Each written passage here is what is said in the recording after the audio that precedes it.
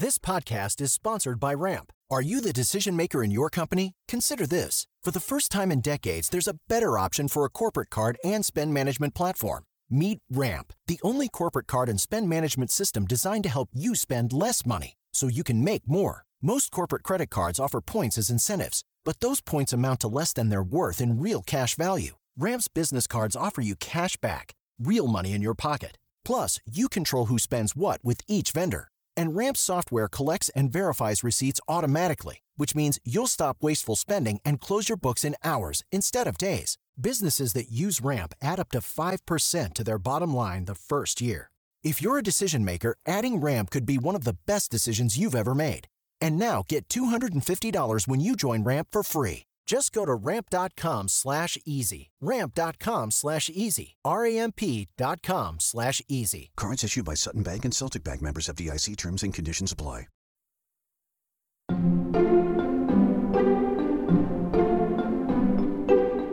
The improvisation for the Christopher Guest movies is really a liberating one because he shoots and shoots and shoots and shoots, so you don't have to worry about, nailing a joke or making it interesting or making it funny, because that's his job. We stay as organic as we can in the given circumstances of the scene, and usually something funny will come out of that. Welcome back to Working. I'm your host, Rumaan Alam. And I'm your other host, June Thomas. June, we just heard the voice of Jane Lynch, and a very recognizable voice it is. Jane is your guest this week, and she really doesn't need much of an introduction, but I'm going to try anyway. Jane Lynch has been a recurring performer on sitcoms like 2.5 Men, on dramas like Criminal Minds. She's been in major screen comedies like The 40-Year-Old Virgin, as well as those beloved indie mockumentaries of Christopher Guest, like Best in Show and A Mighty Wind. Lynch, of course, was one of the stars of a program that I know you're very fond of, Glee, but now she's taken on a whole other kind of role. Yes, for the last few years, she's been strutting her stuff as a TV game show host. Since 2013, she's been on Hollywood Game Night, which is sort of like a TV version of when you, Isaac, Cameron, and I get together in one of our mansions to play silly games, only in her case with B-list celebs instead of A-listers like us. And since September of this year, she's hosted Weakest Link, which is a revival of the British game show that first came to these shores in 2001, with Anne Robinson at the helm. Robinson, of course, was a sadistic Sue Sylvester even before Sue Sylvester existed. Trevor, you are the weakest link. Goodbye.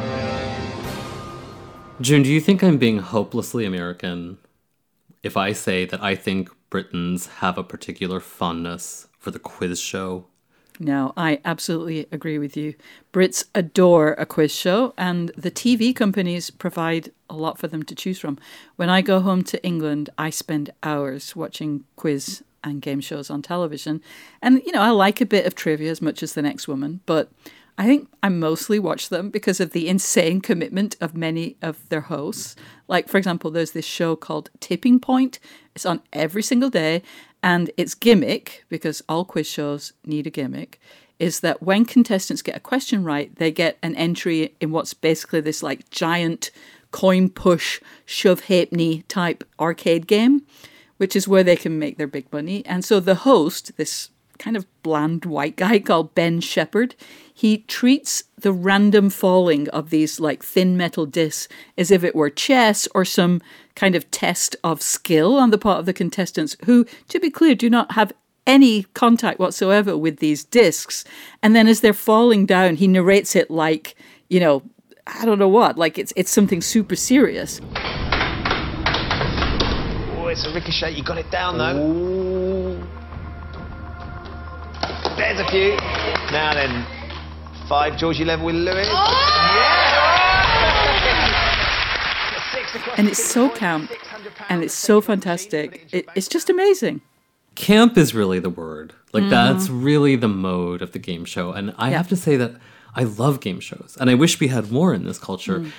They remind me of my youth. Honestly, they feel very innocent and charming. And as a kid, I loved Super Password, which used to come on in the afternoons. And even though my family was not a TV watching family, we would watch Wheel of Fortune and Jeopardy occasionally after my parents had finished watching the evening news. Like, that really tells you exactly how old I am. It tells me everything I need to know. I really believe that quiz shows were at least partly responsible for my entry into the middle classes.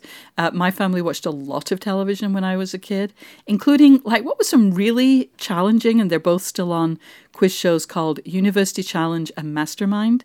And my parents left school when they were like 14, 15. There were no college graduates in the place where I grew up, except for the doctor, who was this very gruff Irishman. But like, there were these smart people on television who made learning and knowledge seem impressive and exciting. And I suspect that I would have figured out a way to be bookish and different anyway. But I owe part of my lavish lifestyle in the intelligentsia to quiz shows.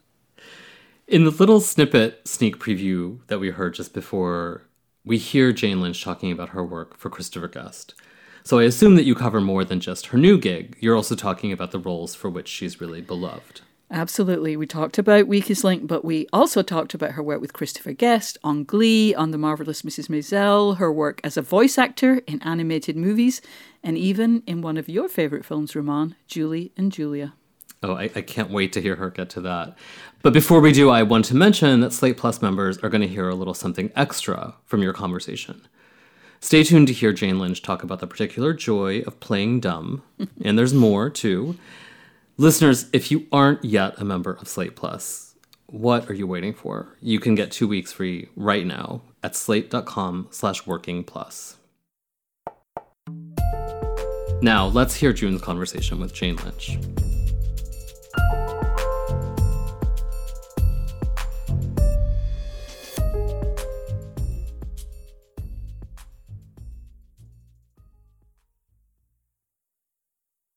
Jane Lynch, if you were limited to a one-word answer, just one word. One word. What would you say to someone who asks you what you do for a living? I would say I'm an actor. All right, good. Okay, 5-time Emmy winner as an actor. I'm glad to hear that. Now, was that a hard answer to figure? Because you do so many things. That's, of course, why I'm asking this question. No, I guess in terms of identification, I've been calling myself an actor for a long time, probably even before I really was one. We are going to be talking today about your work as a quiz show host. Okay. When you do host a quiz show, whether it's Weakest Link or Hollywood Game Night, are you acting then? Are you playing a character who appears as Jane Lynch on the Chiron, or are you being yourself? Yeah, of course, emphasizing certain parts of my personality and different ones in Hollywood Game Night than the one, some of the different ones than for Weakest Link. In the Weakest Link, I am playing basically like the captain of the ship so that the contestants don't have to worry about anything except, going into the deep recesses of their brains and pulling out the answer lickety-split because the clock is ticking. I see it as... I'm there for the audience, of course, at home, and I want to make it entertaining and understandable for them and be the voice of reason. And, of course, we throw in a little bit of the Sue Sylvester there. I make fun of people when they answer stupid things, and even if they don't answer stupidly, I will make fun of them. But for the most part, I know when to interject myself, when to interject my personality. I have a sense of that, and when to be the captain of the ship and just simply guide the proceedings. You mentioned being Sue Sylvester a little bit. NBC is bringing back Weakest Link. And the original American incarnation, though, the show's host was a Brit, Anne Robinson, who was famously harsh. Yeah. She sometimes went a little bit too far. How do you calibrate between like curmudgeonly but caring and then just sort of rude person who goes too far and like insults people? I think a lot of people like that she went too far, but for my money, sometimes I got really uncomfortable. It seemed kind of randomly mean that she was just mean to be mean, but that's also the charm of Anne Robinson. But I think everybody knows that they are taken care of, and all the contestants, and I think the audience knows from me that I don't go that far. I'm too nice of a person. Although I understand that Anne Robinson is a really nice person too, and she really committed to that snarky school marm character. But yeah, mine is my own brand of it for sure, and it's probably a little little more velvet glove, but still a little harsh. Elena, here we are again. You missed both of your questions, and what I found interesting is as you were trying to come up with the name of the Indy 500, you just kept circling. You had the 5. I really did. Yeah, you really did have the 5. One of your most famous roles, as we've already name-checked her a couple of times, is Sue Sylvester from Glee. She was obviously a fictional character who wasn't entirely realistic in that, you know, a real person who did or said some of the things she did, especially in a school setting, would probably be arrested or certainly fired. But not if they're the president of the United States.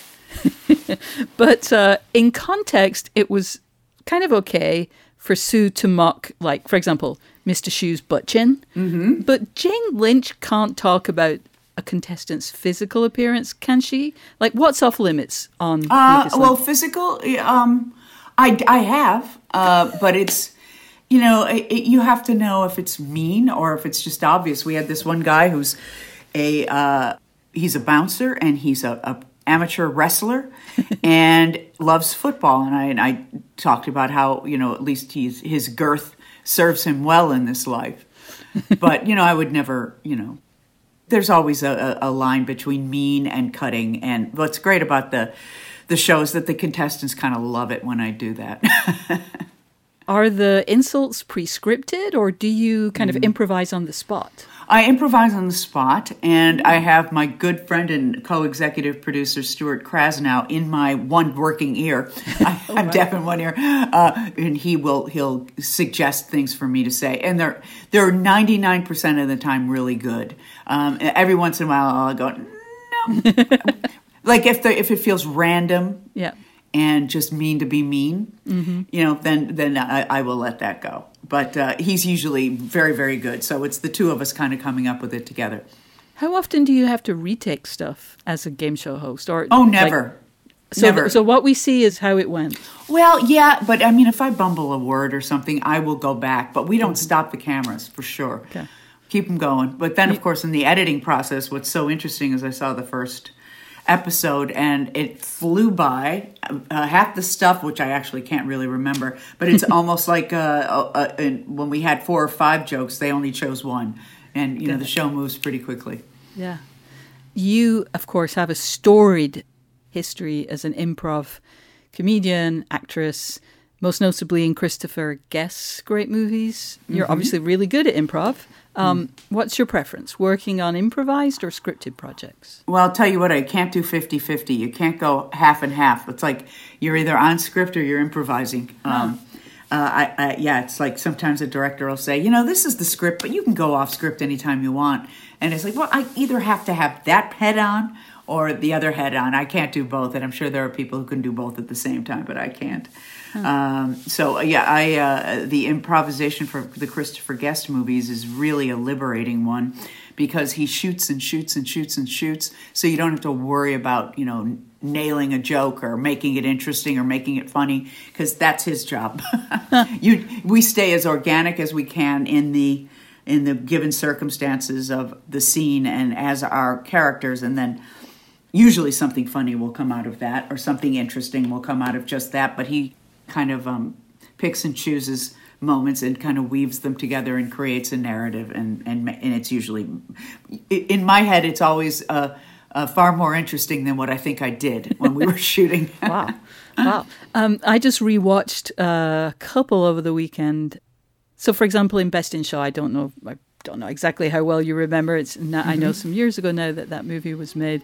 But your character of the dog handler, if he's kind of rolling and you're doing your thing while knowing that he's going to make something of it later, like how did you get into those characters? Does he kind of give you a brief and you kind of sit with them, or how do you just kind of find the person who you're going to just be in front of the character? Well, the process for how he works is that 2 or 3 months before we shoot, he calls each of us and tells us who we're playing, who we usually have a partner, partners people up. Some either, you know, like with Jennifer, she was my employer and then my lover. And with John Michael Higgins, he was my husband. And with Fred Willard, he was my co-star on the entertainment show. But he calls you up 2 or 3 months ahead of time and says, this is your partner. You're playing this person. She has a history of this. She does this. Their marriage is like that. They live in Florida and their obsession is with blah, blah, blah. So you get that much and then you go away and create the character. And as John Michael Higgins always says, you pack heavy. You really get to know who your character is. You for me anyway, it means looking at myself in the mirror and kind of doing monologues as the character, talking about something that has nothing to do with anything, but just on what my character might think about a certain thing. And that's how I get her into me. And then you show up and there's no rehearsal and he just rolls the camera. And you know what the given circumstance of the scene is. You've spoken to the wardrobe person, so you know what you're wearing. You've spoken to the set person, so you know what your house or your office looks like. And you just go from there. So it's really, you prepare ahead of time, and then everything, all the elements come together, and he rolls the camera. With Sherry Ann, we have this fantastic friendship, too. It's really great. And we have a little bit of a family dynamic going here, and it pretty much mirrors what I grew up with, you know. My father was the taskmaster, the disciplinarian, which is what I do. I'm the mommy/daddy. That's right. Like Mr. Punishment. Oh, well, you know, and also reward. But Sherry's responsible for the unconditional love, you know. Just and the decorative abilities. Exactly, the heart and the soul, you know, which is what as you mentioned, those partnerships. Yeah, there are all these couples of various kinds. Do you work with that person, or are you completely like in your own head, in your own? It's interesting. Like Jennifer and I, Jennifer Coolidge and I, because we were in Vancouver in the same hotel. We did a lot of walking around, you know, Stanley Park and talking. Michael Higgins and I barely spoke about our characters. We did a lot of rehearsal for the music, of course. We worked for months together on that. But I think we kind of, when we were shooting, that was the first time I heard anything that he was working on.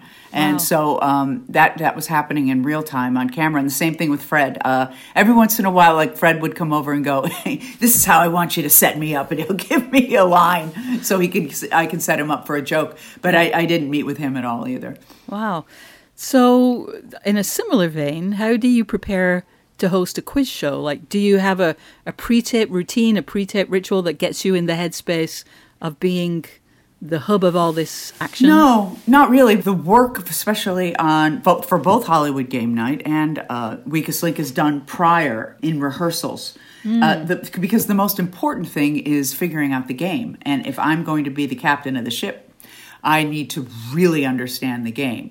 Yeah. And I have to really know how it works. I have to know what my phrases are, and they have to be consistent. So that was what we did at first. And of course, we couldn't do it on set because of COVID. So we did it via Zoom with stand-in contestants.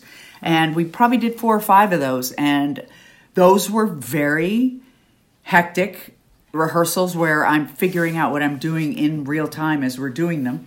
And of course, I watched the show when I was a fan of the show when it came out in the early aughts. And then I rewatched a lot on YouTube. So I was quite familiar with the phrases and, you know, like time is up. You know, those little things that you want to be consistent and say them the same way every time. And it's also important to the game. That sort of thing has to be really in concrete. So that was a lot of the practicing. And then the riffing or the insults or the character, that just kind of flows. So I don't have to prep that so much. I kind of figured out through trial by fire the persona that I was going to be just by being in these rehearsals. That kind of came naturally. I didn't sit down and prepare for it the way I prepare for a character. It arose through the rehearsals. And is that in part because when you're actually there with the live contestants, as it were, you have to be very strong, you have to be very clear, you can't be kind of figuring things out then. Exactly. I need to create an atmosphere that is absolutely controlled and in my hands so that they can just do their job, which is, as I said, has come up with the answers to these questions in a short time frame. Because the clock is ticking. I know. I'm feeling the stress right now. But that actually reminds me that, okay, this is something I've always been curious about. On a game show, as you said, the host, it's such a key role because they've got to kind of be the boss of how the game works, make sure everybody's playing properly. You got to like do whatever the shtick is. In this case, the harshness, the insults. But are you also, in a way, kind of stressing the contestants? Because, are you trying to not stop them from winning? That's too much. But like, just kind of make it as hard for them as possible. Not at all. It's hard enough. I'm there deep down inside. I'm pulling for each and every one of them, and I care deeply. But for the most part, I'm as neutral can be. That's amazing. As we're playing the game, absolutely. Huh. Now, you mentioned earlier that when you were rehearsing, you had to do it in a kind of COVID-compliant way, do it remotely. But I take it that you were able to actually tape the show in person on a set? Yeah, and brand new set too. It's beautiful. It's almost it's in the round, and it's bigger. And all the podiums for the contestants are 6 feet apart. I'm about 8.5 feet away from them. No studio audience, which the studio audience never played a role very much in the original, so that was a no-brainer to let that go. And so we it was down to you walk this path, I walk that path. Nobody is passing each other. We're all, even though we're all masked and everything, and there's this guy in basically a hazmat suit that is all over the set, spraying it in real time, spraying it, sanitizing it. And we're all in masks until the very last second. And it's very controlled, very strict, almost militaristic. Wow. How many episodes have you taped already? 13, and we did them in 5 days. Whoa, that's a very intense work week. Mm-hmm. It was fantastic, though. I loved it because I hadn't worked in a while, and I was on my feet for 15 hours a day, and I haven't worked that hard since I waited tables. My feet are still a little numb. I have a couple of toes that are still a little numb. We'll be back with more of June Thomas's conversation with Jane Lynch after this.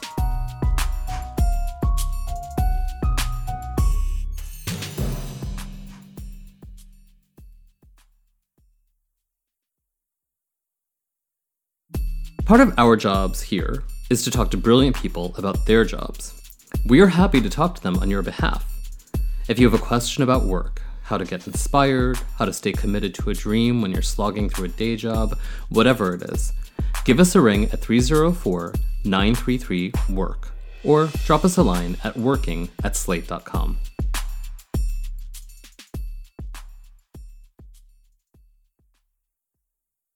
Okay, let's rejoin June's conversation with Jane Lynch.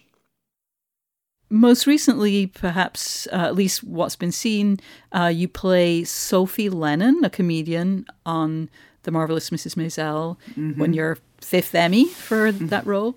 Now, she's a deceitful, manipulative character. I know that actors aren't in full control of their own casting, but between Sophie, Sue Sylvester, and Amy and Angel from Hell, you do seem to be, if not typecast, like certainly seen a certain way by casting directors. Yeah, probably. Why do you think that is? Well, why wouldn't it be? It's just kind of what I put forth there. It's kind of how the impression people get of me in the world, and then, I just take certain aspects of that and blow them up. I know, though, in your 2011 memoir, Happy Accidents, a good read, I recommend it to everyone, you wrote about frequently being cast as an authority figure. I don't have that level of confidence. I certainly don't experience that level of delusional cockiness I can portray in a role. But authority is so often projected onto me in art and life. You wrote that about 10 years ago. Have you had any more insights into why you're so often picked for those roles since you wrote it? Well, I think, we all have a persona. I'm 6 feet tall, so right there. People expect that I know something because it's just how we view people. If someone has size, we look up to them. If you're forced to look up to them, then you sometimes look up to them and think that they know everything.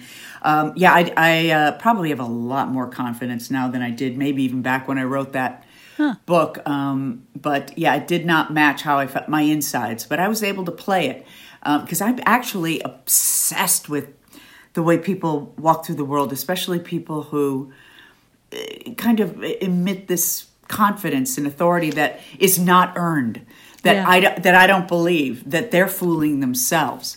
Yeah. And that always kind of blows me away, and I like doing that in a character. Yeah, the more ungrounded it is, the more you know they would do it, right? Exactly. Yeah, exactly. So how do you slip into that kind of person? It's larger than life, over the top. Like nobody in real life is that. People are in real life like that because I'm taking it from real life. Yeah. I've seen people like that walk into a room and they're all full of themselves, and you can see right through to the syrupy little sense of self they really have.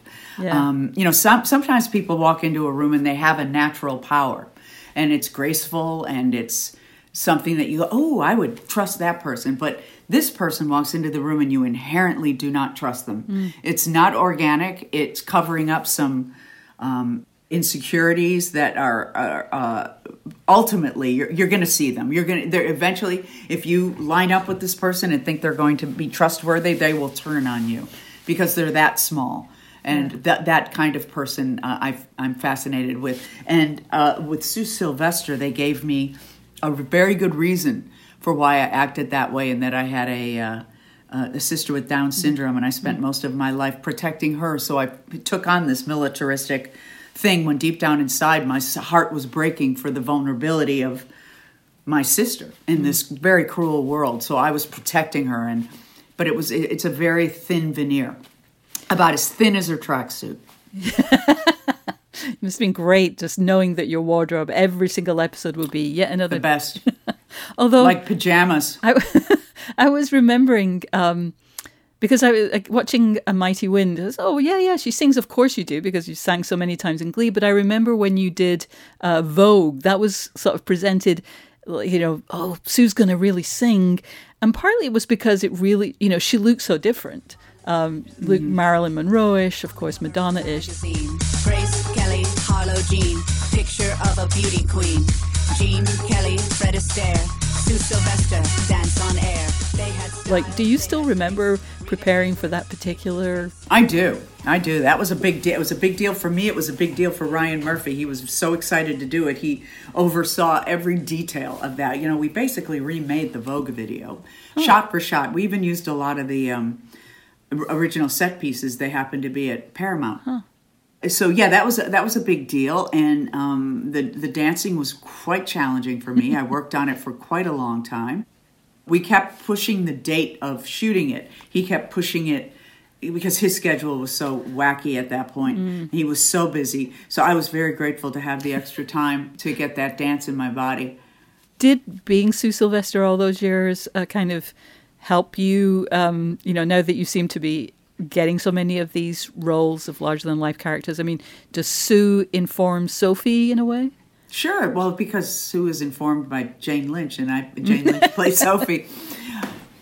Sophie's person, not the character she plays, who is much more free and joyful. It's how Sophie wishes she were.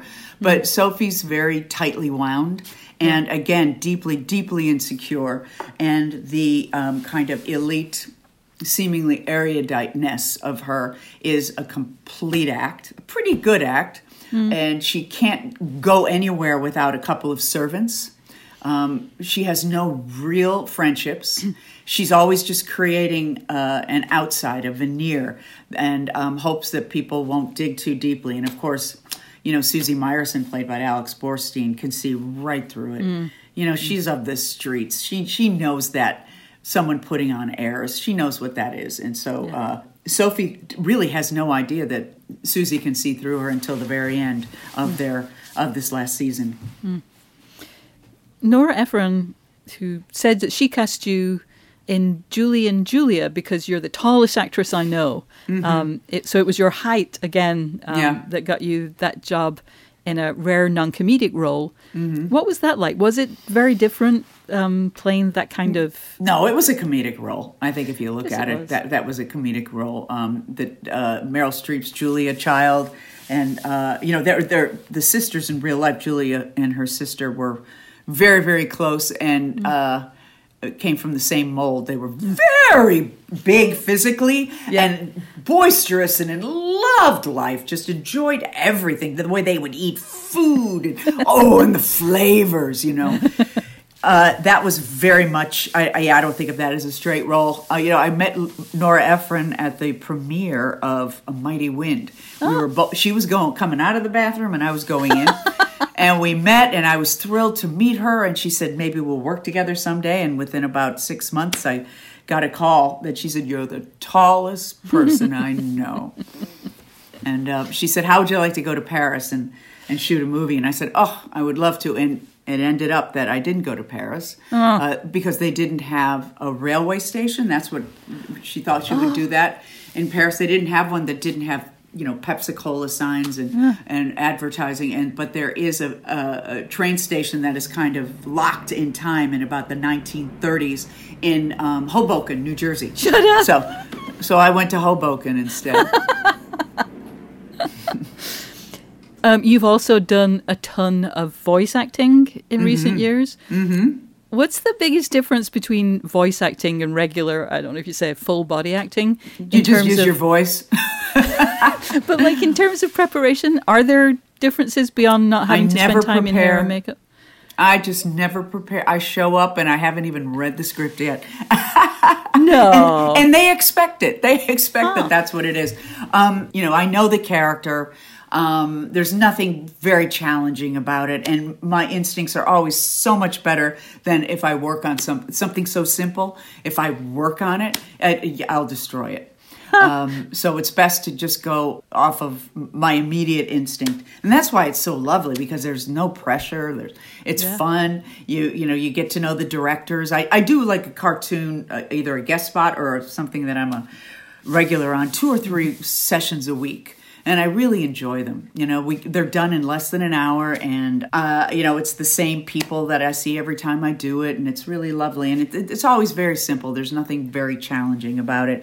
You're really just a cog in a very big wheel of, you don't have any say over what you look like. No improv, right? No, there's no improv. That's about it. So you just show up and do your little part, and it's always very pleasant. And it's a wonderful way to spend a few hours of the day. Wow. Now, has that been happening over quarantine or whatever we're calling this moment now? Yeah, in the beginning, before we knew what was going on, it was kind of dark. We didn't do it. And then for the first couple of weeks, I did a couple at home. I got myself a home studio. I bought a mic and home studio. I went in my closet. A home. That's what all the greats do. Yeah, exactly. I had where you have clothes in your closet and that masks the sound. I got a nice microphone and a nice little music stand, and I actually narrated a whole docuseries for National Geographic called "Meet the Chimps." Wow. And then they came up with a way to do it at the studios, and it's, again, very militaristic, very regimented. You go in one door, you go out the other. You don't sign anything there. You pre-sign your stuff at home, and I bring my own headphones, and they sanitize the mic, and no one's ever in the room with you at the same time, so it's, done. And everybody's on Zoom, the director, and except, of course, the engineer who has to be there. Yeah. Wow. And so when you do that kind of thing, I'm just going to say something that I suppose everybody knows, but I'm not quite sure. Even though you're in scenes with people, you're not actually in the studio with the other people, never. Or are you? And never were. Yeah. Not just COVID, but you never are. In Wreck-It Ralph, our director wanted us together a couple of times just to see how it would go and get some improv. And so there was some improv. So I was in the studio twice with Sarah Silverman and John C. Reilly, Jack McBrayer. Jane, thank you so much. Really appreciate your time. It was my pleasure. Really fantastic to talk to you. Thank you. Same here.